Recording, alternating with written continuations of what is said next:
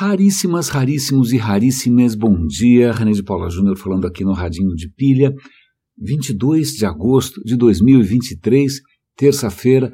Nossa, um pouco aliviado, porque um pouquinho antes de eu começar essa gravação aqui, são 7h16 agora da manhã, tinha alguma alma caridosa usando algum tipo de serra elétrica em um cano ou alguma coisa parecida.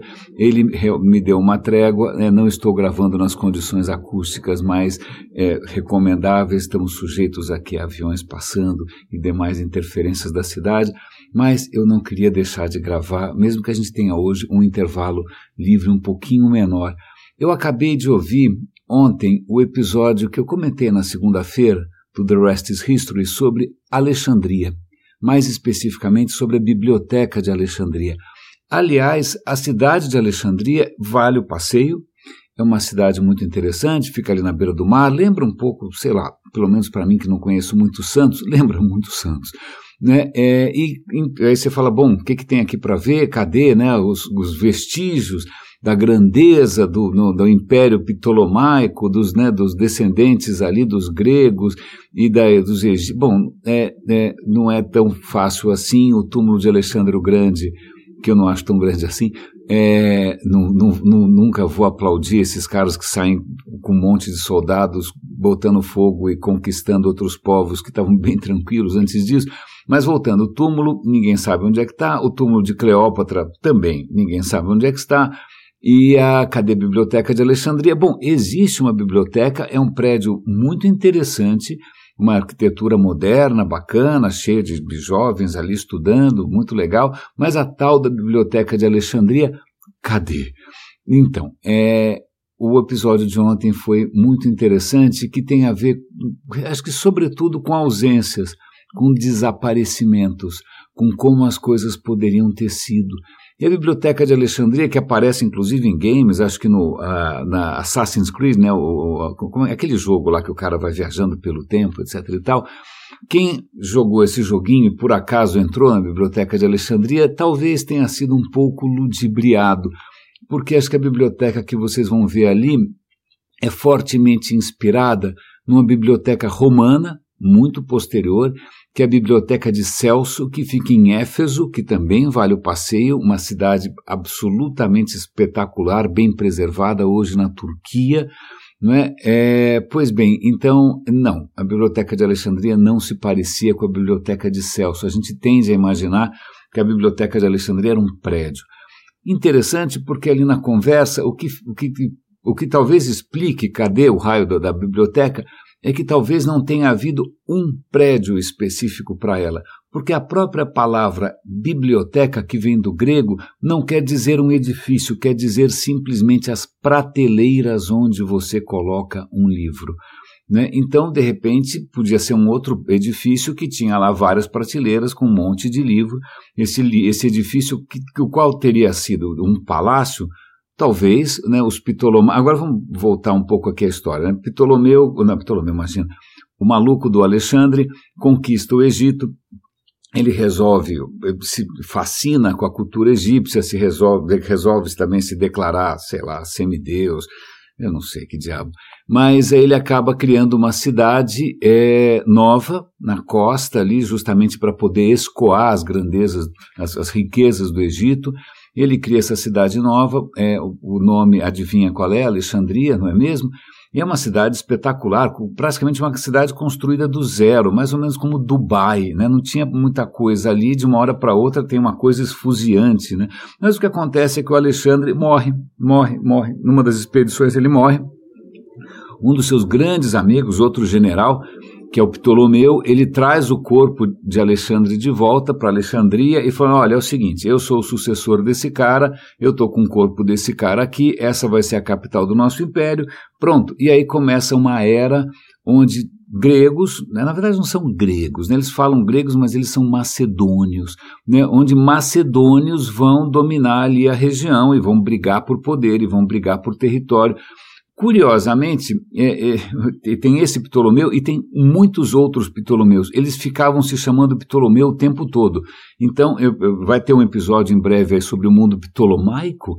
Vai ser uma confusão, porque se todo mundo chama Ptolomeu, como você sabe quem é quem? Aliás, a própria Cleópatra, que é uma descendente também desses macedônios, que não era egípcia só porque nasceu no território egípcio, mas do ponto de vista étnico ela era macedônia.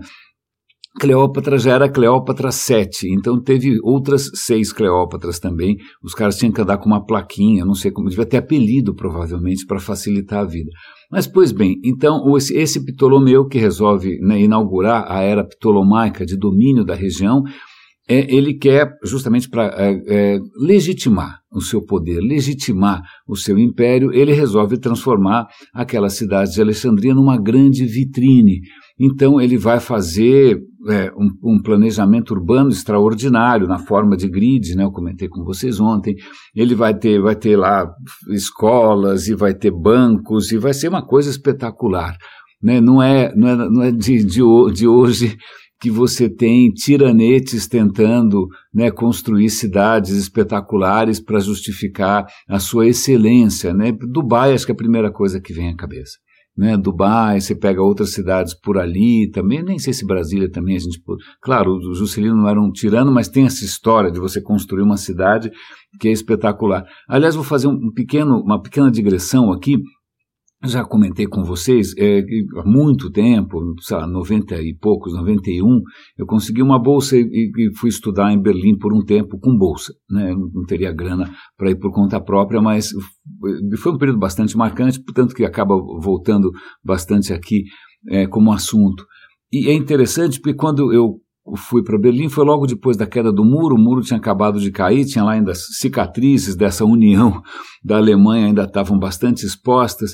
E uma coisa que era muito impressionante era a pujança da cena cultural em Berlim. Era absurdo. Você tinha... Berlim não era uma cidade tão grande.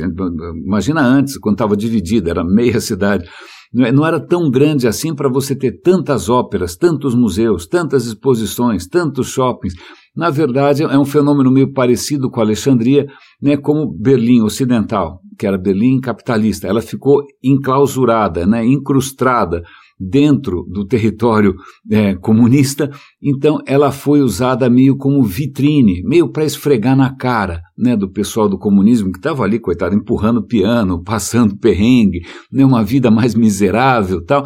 Então Berlim foi artificialmente inflacionada em termos culturais, em termos de oferta, em termos de tudo, de cultura, justamente acho que para literalmente encher o saco. Então Berlim hoje, esses sinais do passado praticamente desapareceram, uma cidade esplêndida e tal, mas acho que muito do que tornou Berlim uma cidade tão interessante foi justamente isso, né? Uma vontade ali política de tentar legitimar um certo regime. Mas vamos voltar para Alexandria.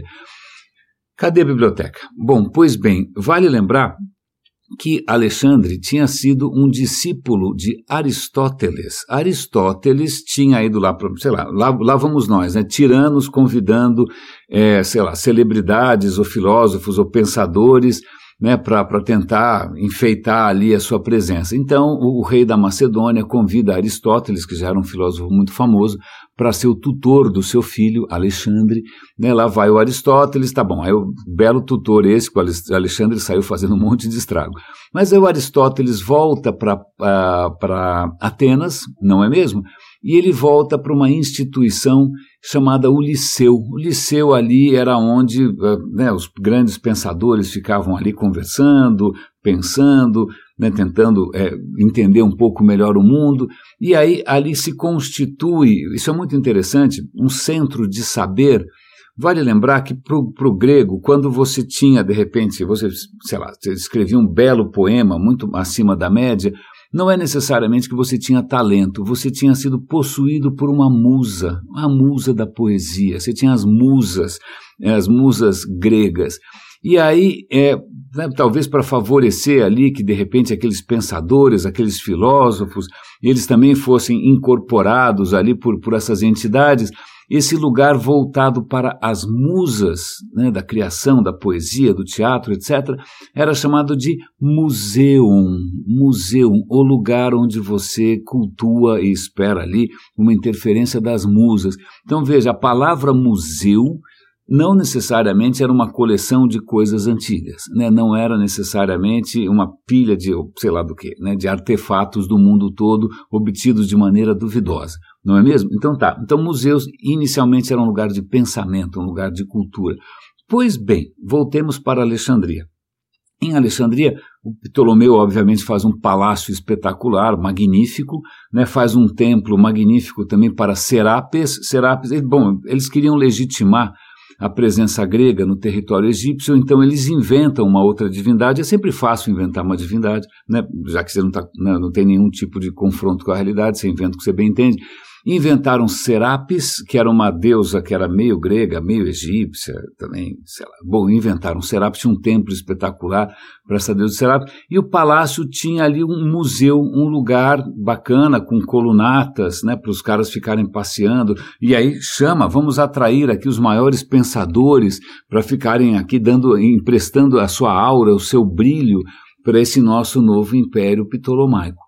Então, provavelmente, a biblioteca como são prateleiras, de repente elas eram prateleiras no palácio ou no museu do palácio, então agora a gente já não está tão encanado assim, se havia especificamente uma biblioteca, como existe a Biblioteca Nacional no Rio de Janeiro, como existe a Biblioteca do Congresso Americano, como existe a Biblioteca Britânica, que, se eu não me engano, é a maior do mundo. Não, então não era necessariamente um edifício, acho que ela fazia parte de outras construções. E aí a questão é, o que tinha nessa biblioteca? Nossa, perdemos o conhecimento de civilizações inteiras, né? Quando a biblioteca queimou, perdemos a ciência. Nossa, poderíamos estar hoje muito mais adiantados, quem sabe a sabedoria Atlântida, né? Poderíamos estar, sei lá, com telepatia, teletransporte, quantas coisas a gente perdeu. Voltamos para uma época de obscuridade porque perdemos toda essa coleção de saberes. Não, para. Em primeiro lugar, assim. Bom, primeiro não tem Atlântida, vocês sabem disso, a gente já comentou. Isso foi uma ideia de louco do Platão, que não tem o menor fundamento, mas fez sucesso, como ideias ruins que costumam fazer sucesso. Pois bem, então, o que tinha nessa biblioteca de Alexandria, né? Que tipo de saberes e obras de todas as civilizações anteriores? Tudo indica que não. Levando em conta que, afinal, os ptolomaicos eram macedônios, que eles eram grandes defensores e amantes da cultura helenística grega, provavelmente o que tinha ali era a literatura grega, né? Os caras já tinham naquele momento uma produção imensa de conhecimento, né? Os livros, infelizmente os livros não necessariamente sobrevivem da melhor maneira, porque não tinha papel ainda. O que você tinha? Papiro, não sei, outras maneiras aí de você tentar registrar. Mas, então, o que você tinha ali basicamente era literatura, talvez filosofia, mas muito voltada para a questão grega. Então não é que a gente perdeu os segredos dos sei lá quem. Não, provavelmente era isso. Aí vem a segunda questão, então não era exatamente uma representação de todo o conhecimento que existia até aquele momento e que foi perdido subitamente por um cataclismo, por barbárie? Também não. Porque existem várias hipóteses para o desaparecimento desse conjunto todo de conhecimento. Uma das hipóteses mais comuns é que o Júlio César, quando foi se meter lá com a Cleópatra, aquela confusão, ele acaba se enroscando numa celeuma, numas brigas ali internas de irmão contra irmão, e aí o César acaba colocando fogo nos navios no porto, esse fogo se espalha, e há relatos que milhares de obras teriam sido queimadas por tabela. O fogo saiu fora de controle, é o que o fogo costuma fazer, e milhares de obras teriam sido perdidas. Teria sido esse o fim da biblioteca? Não. Em primeiro lugar, porque se pegou fogo no porto, por que os livros estavam fazendo no porto? Então, talvez não fosse o que queimou ali, talvez fosse um carregamento de livros a ser levado de lá para cá, o que tinha acabado de chegar. Então, não deve ter sido isso, porque você tem menções da Biblioteca de Alexandria bem mais para frente. 100 ou 150 anos depois, na época de Domiciano é um imperador romano, tem uma biblioteca importante de Roma, pega fogo, e aí ele fala, gente, é o seguinte, vão lá para Alexandria e copiem os originais, ou copiem as cópias, né? Vamos recuperar o que a gente perdeu aqui, usando o que está armazenado em Alexandria. Então, não foi exatamente o César que acabou com tudo, porque a coisa continuou. Quem foi, então? Outras hipóteses abundam, né? Uma das hipóteses é que com o crescimento do cristianismo, né, vale lembrar que no começo do cristianismo foi marcado por muita intolerância. Quando você no Egito vê lá vários monumentos e várias paredes e várias esculturas com a cara toda estragada, não é que a coisa era meio vagabunda e com o tempo esfarelou, não, são cristãos coptas que acharam que aquilo eram demônios e pronto, e eram ícones e de outros, blá blá blá blá. Então os primeiros cristãos fizeram um estrago razoável. Então muita gente coloca nos cristãos mais fanáticos, né, mais, digamos, intolerantes, a culpa da queima desses livros todos que afinal eram pagãos. Também não. Talvez seja aí uma certa mistificação. Não. Há também quem coloque a culpa nos muçulmanos, que os muçulmanos, quando invadem finalmente, né, a região, eles também teriam botado fogo em tudo, e até tem um episódio que é absolutamente fantasioso, em que o sultão, ou seja, quem for, que se deparou com aquela quantidade gigante de livros, alguém perguntou, o que a gente faz com esse monte de livro aqui? Ele disse, bom, a gente tem o nosso livro sagrado, não tem? Então, se você encontrar alguma coisa que coincide, né, que concorda com o nosso livro sagrado, pode queimar, porque então ela não está acrescentando nada, a gente fica com o nosso único livro sagrado. Agora, se você encontra alguma coisa que discorda do nosso único livro sagrado, você também pode queimar, porque afinal, se ela discorda, ela merece ser queimada, então tudo que a gente precisa é um livro só, essa história de biblioteca é uma estupidez. A história é ótima, mas também parece não ter tido muito fundamento, porque vale lembrar, quando os árabes vão chegar lá, digamos que já não tinha mais muita coisa para despertar esse tipo de furor, né? Então não foi César, não foram os cristãos, não foram os muçulmanos. O que aconteceu com a Biblioteca de Alexandria? Talvez algo mais familiar, né? Talvez algo que a gente percebe muitas vezes em instituições brasileiras, que a gente percebe aí no crepúsculo do governo Bolsonaro, simplesmente o desleixo, o descaso. Vale lembrar que, naquele momento, os livros os livros hoje são fragilíssimos, você sabe disso, papel amassa, molha, pega fogo, né? Mas, olha, papel já é um avanço, porque os livros em Alexandria provavelmente eram em papiro. Papiro é muito vulnerável. Então, o que acontece é que os livros começam a se degradar com o tempo, então você vai ter ali um exército de gente copiando, sempre fazendo cópias novas.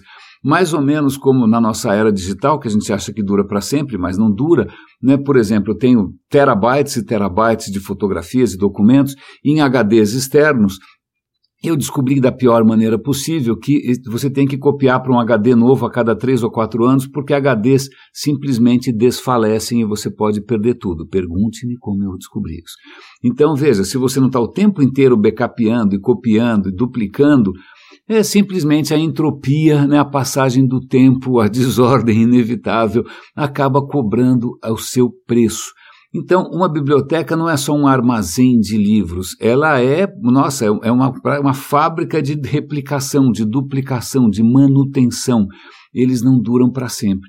Então, se de repente o Império Ptolomaico cai em declínio, se Roma cai em declínio, se tudo cai em declínio, quem vai pagar para alguém ficar sustentando aquela zona toda e ficar copiando? E custa caro, né? Lembre-se, isso tudo começa pela vaidade de um poderoso, que bota um dinheiro ali, um dinheiro a fundo perdido, não é?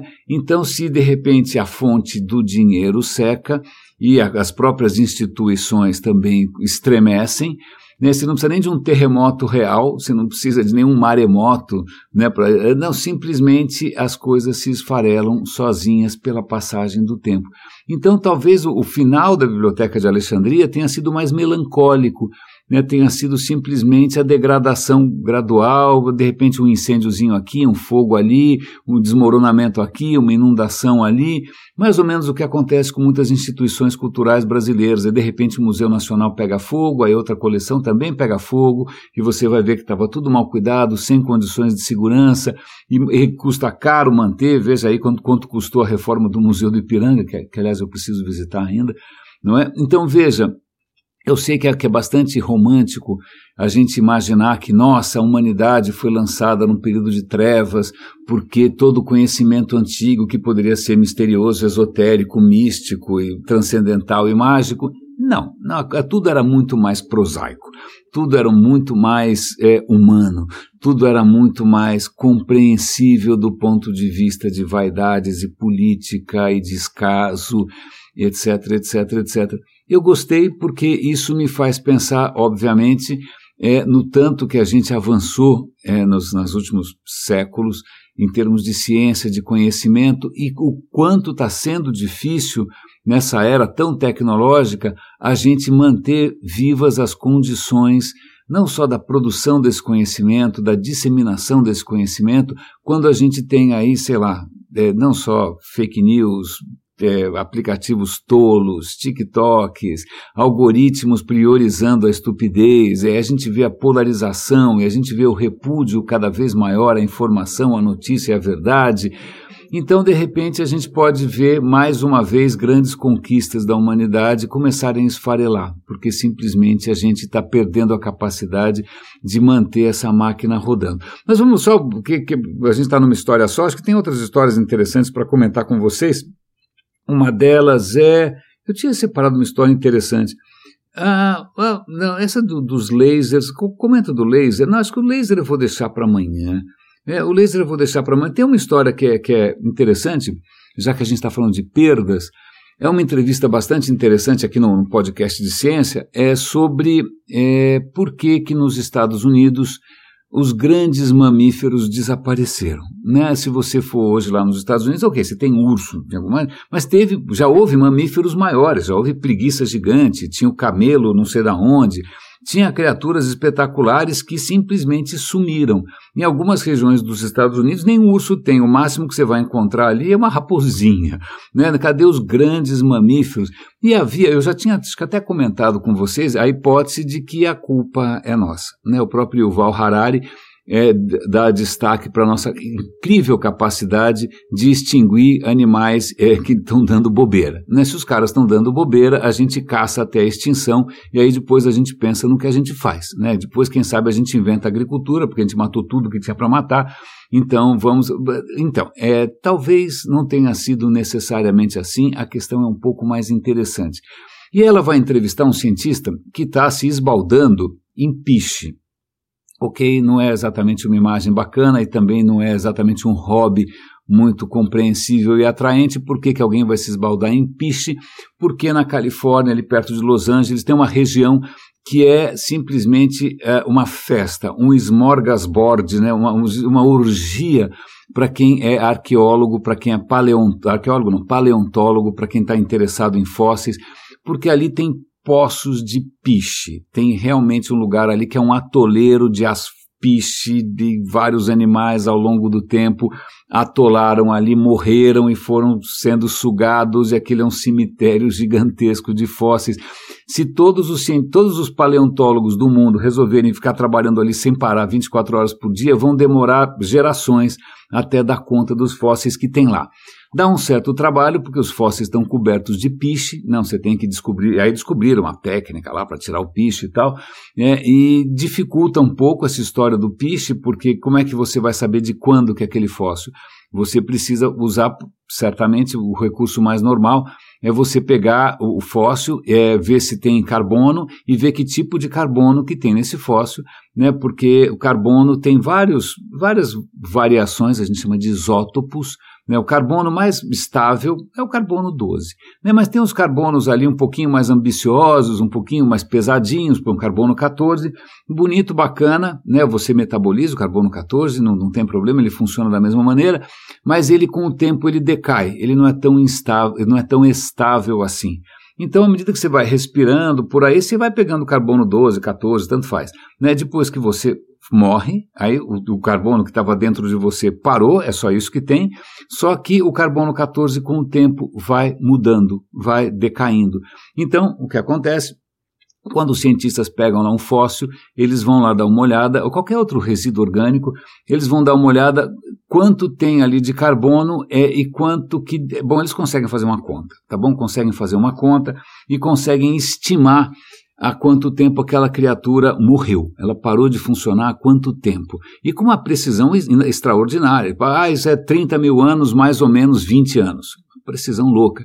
E eles conseguem, apesar do asfalto, apesar da confusão toda, eles conseguem pegar esses fósseis e datar. E tem lá fóssil de tudo quanto é jeito e tal, mas você vai voltando no tempo, começam a aparecer uns fósseis de bichos enormes, né, dessas preguiças gigantes, essas criaturas que, por que elas aparecem de repente? Ou melhor dizendo, por que elas desapareceram de repente? Será que foi um cataclisma? Foi um meteoro? Quando que foi isso? Eles percebem que elas começam a entrar em vivo declínio, né, em notório desaparecimento há uns 13 mil anos. 13 mil anos. Tá, o que aconteceu há 13 mil anos? Bom, vamos procurar outras pistas. Será que aconteceu alguma coisa? Vamos chamar outros cientistas, que é o que a ciência faz, não é mesmo? Então vamos chamar outros cientistas e vamos tentar entender o clima. Ok, naquele momento, certamente, pelas nossas pistas aqui, o mundo estava um pouco mais quente, um pouco mais seco.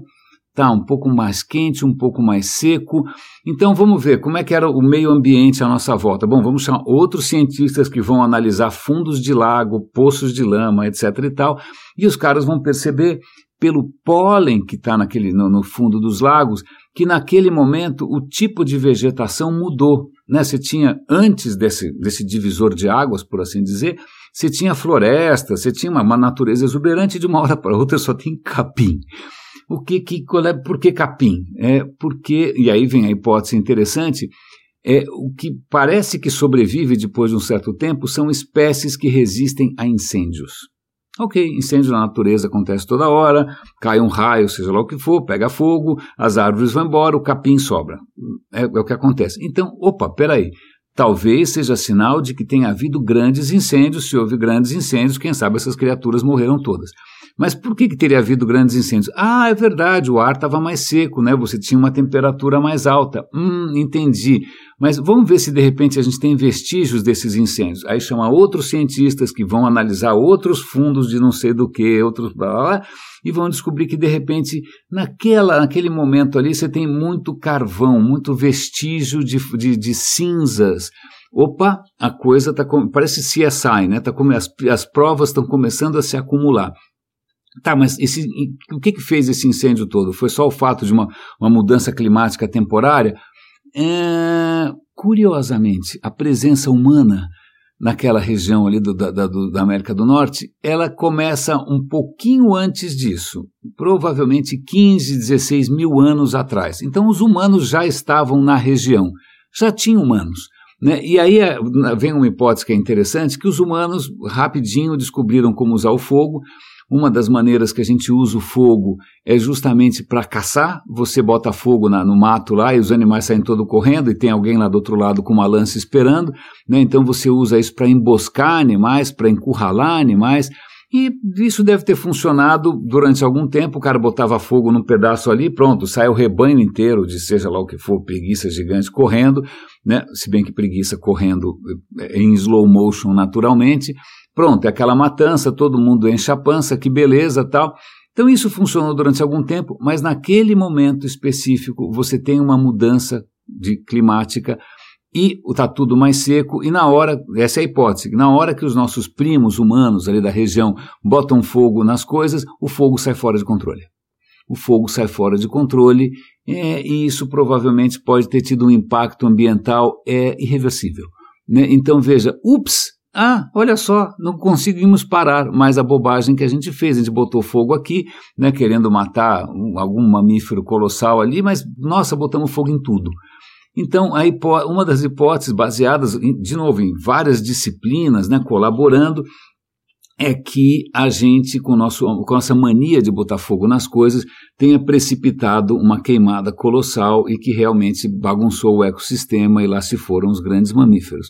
Isso me faz lembrar, obviamente, desses grandes incêndios completamente descontrolados que estão tornando o Canadá, imagina, o Canadá que era o paraíso, né? Quantos brasileiros foram para o Canadá procurando uma vida mais serena, mais tranquila, de repente o Canadá virou um inferno, né? Ou então, quando eu conheci brasileiros que de repente estavam, né, com a vida ganha, vou morar no Havaí, né?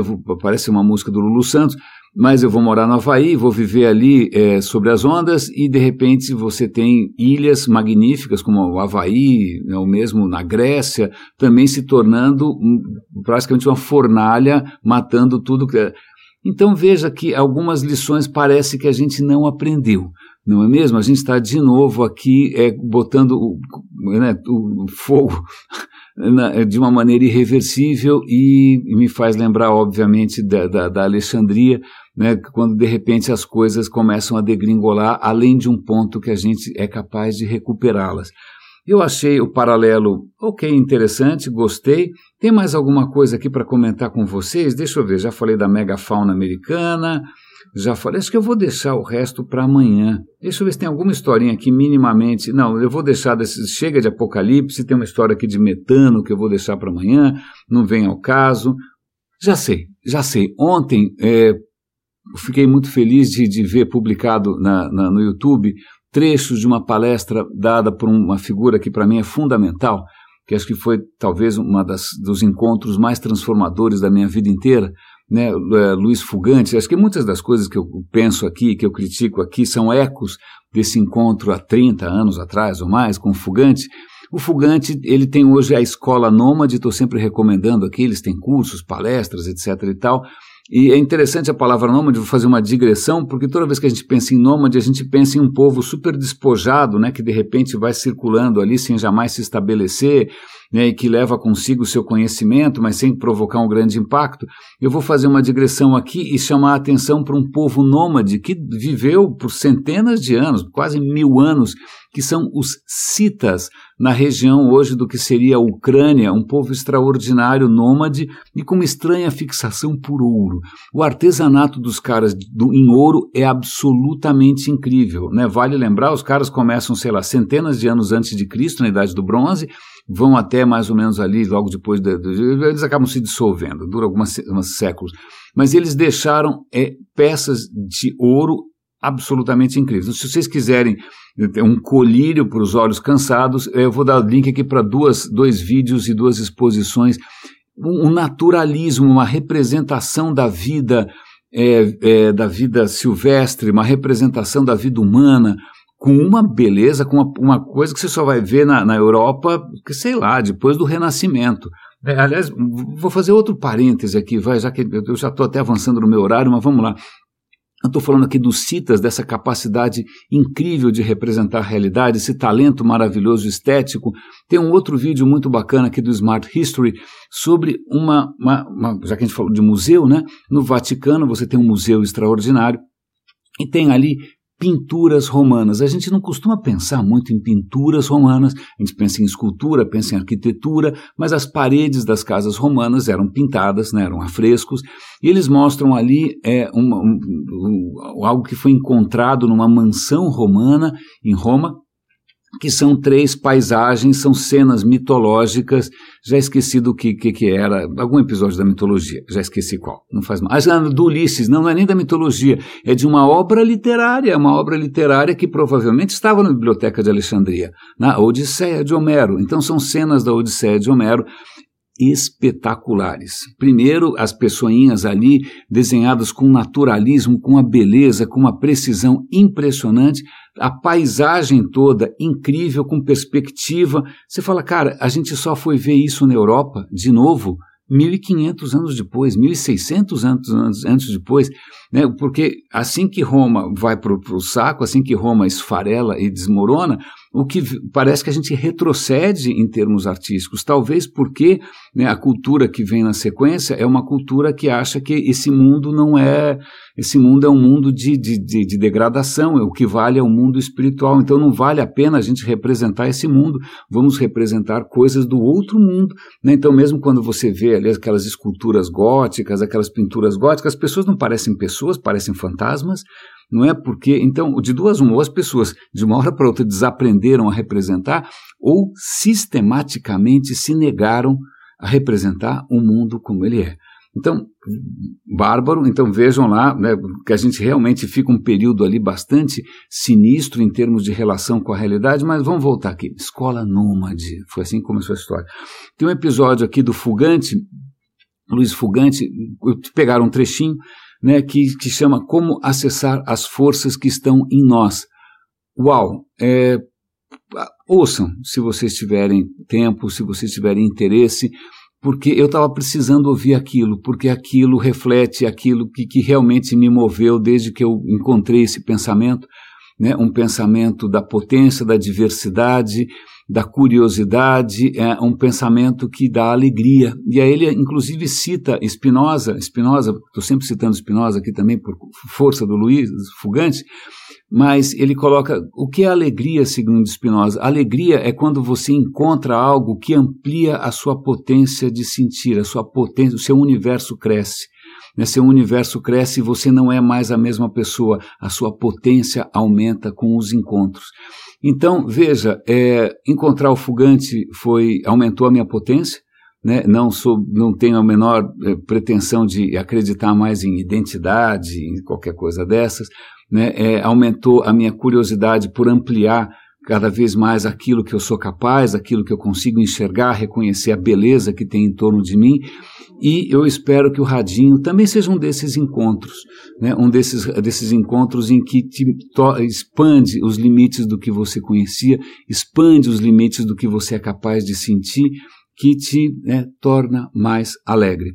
Raríssimos e raríssimos, deixo vocês aí com o Luiz Fugante. Cuidem-se, por favor, um grande abraço e até amanhã.